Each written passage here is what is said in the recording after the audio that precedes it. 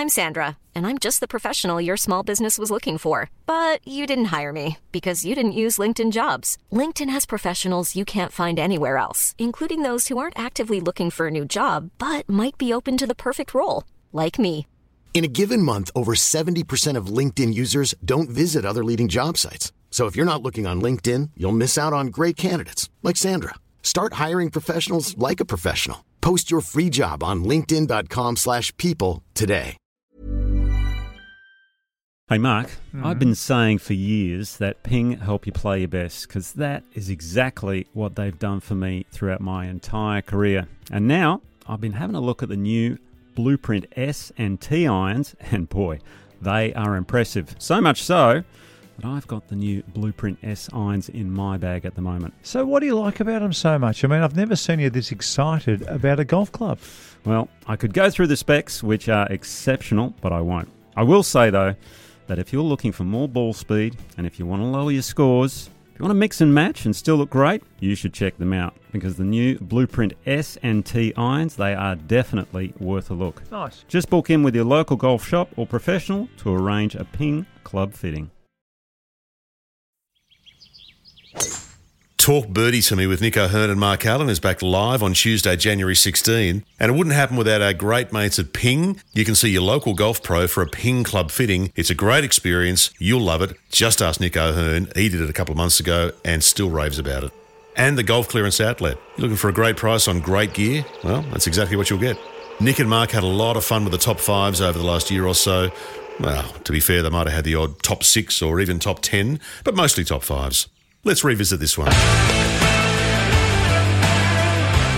It is time for the top 5, and this week it is the top 5 US Open golf shots in the history of this tournament. Well, as far as I can go back anyway. So it's got a little Australian lean to it. Okay. I can only imagine. It's a little Australian lean. In my head, what I think it might be, but as in the top 5. But you've gone down the Aussie route. I like it. Well, I've got a couple of Australians at 5 and 4. Now, Jeff Ogilvy, his chip in on, what was it, the 16th hole? That 17th. doesn't make that 17th. That doesn't make my list because that was a fluke when he came out of that autograph. That's a fluke. But what he did on 18, when he had that chip shot at the front of that green with all the nerves, knew he had to get up and down, just to flick that up and then make that beautiful little curler, the 4-footer down, hands of gold in my book. So that was absolutely brilliant. So Jeff Ogilvy for the chip shot is my number 5. Number 4, now this isn't one shot, but this is a ball striking round. David Graham, when he shot 67 on the last day, I think he won at Merion. He missed the first fairway by an inch, but I'm going to give it to him. And he hit every other green and every other fairway for the rest of the day. So it's not one shot, but it's shot-making brilliance. And to do that in the US Open.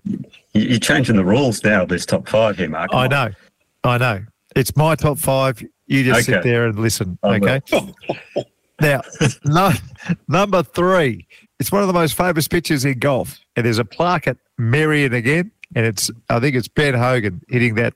Some say 2-iron, some say 1-iron. I'm going to say it's a 2-iron.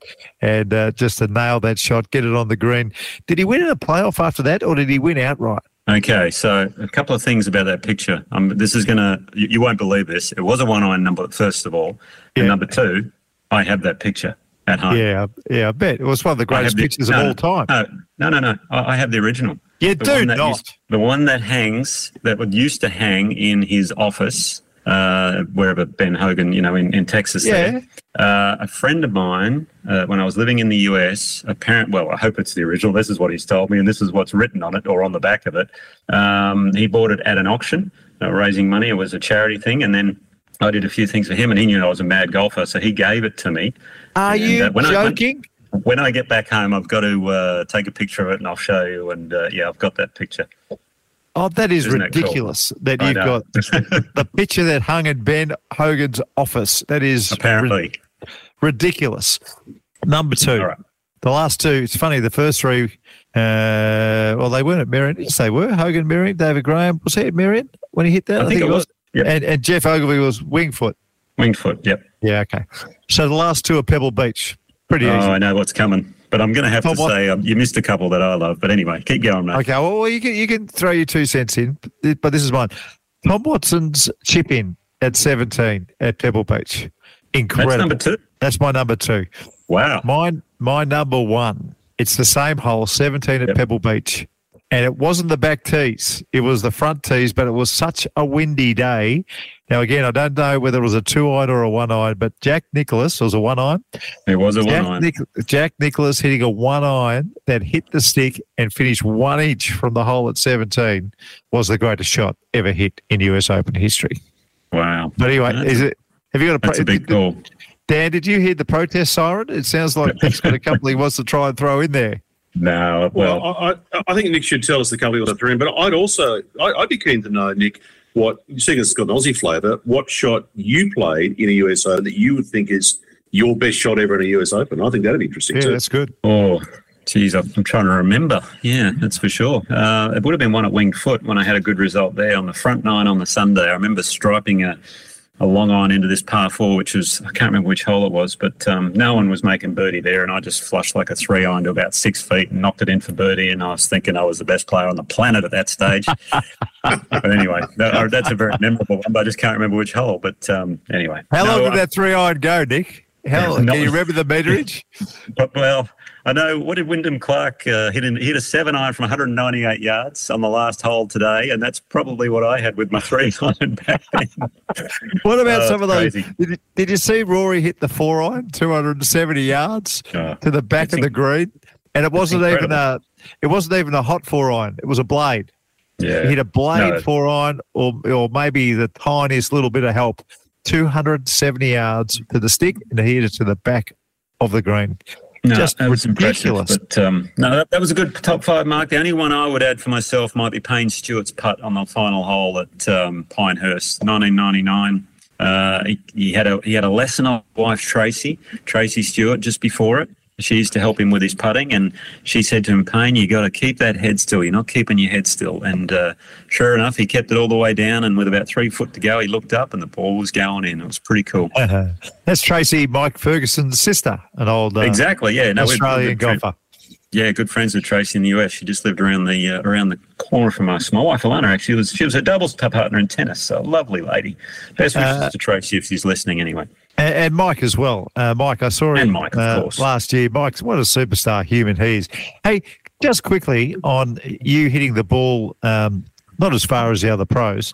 I played with a couple of people on Sunday, Simon Ritchie, and also his son Harry Ritchie, and they told me that your wife Alana hits it miles. Oh, she does. Absolutely crushes it.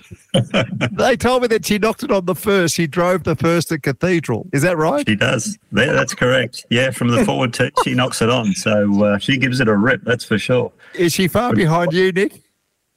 She's not far off. That's for sure. I'm getting a little bit worried, to be honest. She hits a tennis ball harder than I do, and she's getting closer in that regard. But once she figures the putting out, I think I might have my hands full.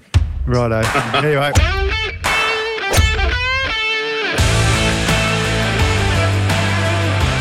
Nick O'Hearn and Mark Allen. They're back on Tuesday, January 16 for another big year of Talk Birdie Simi. We'll see you then.